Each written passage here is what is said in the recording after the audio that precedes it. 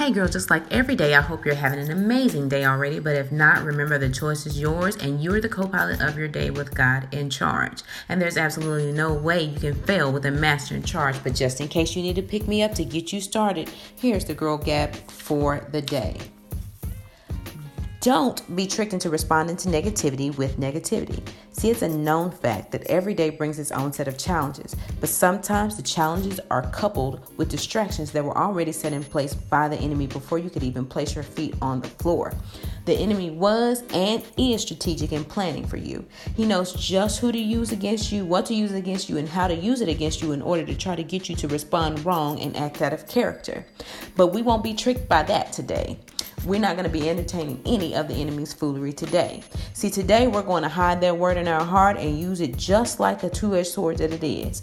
We're going to let prayer be our first response and make our emotions take a back seat instead of driving.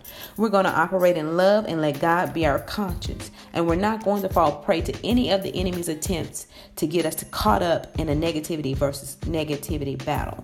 So remember to resist the devil and he will flee from you. That's the word. Lord, we thank you, God, for allowing us to have this moment in time to listen and hear your word. God, we thank you for your encouragement for today. We thank you for lifting us up and guiding us.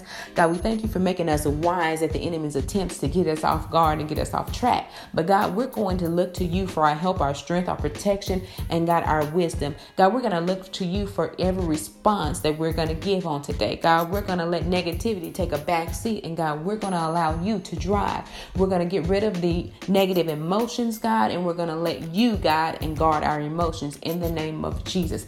God, we thank you for our past, our present, and our future. We thank you for this day that you have made, and we will rejoice and be glad in it. God, we will allow you to guide and operate in and through us, God. We appreciate the moments that you give us to be able to shine our light so that men may see you in us. God, we thank and we praise you for everything that you're going to do for us. We thank you and we praise you for everything that you've already done. And we give you all of the glory and the praise. It is in your son Jesus' name that we pray and we give you thanks. Thank you, Lord God.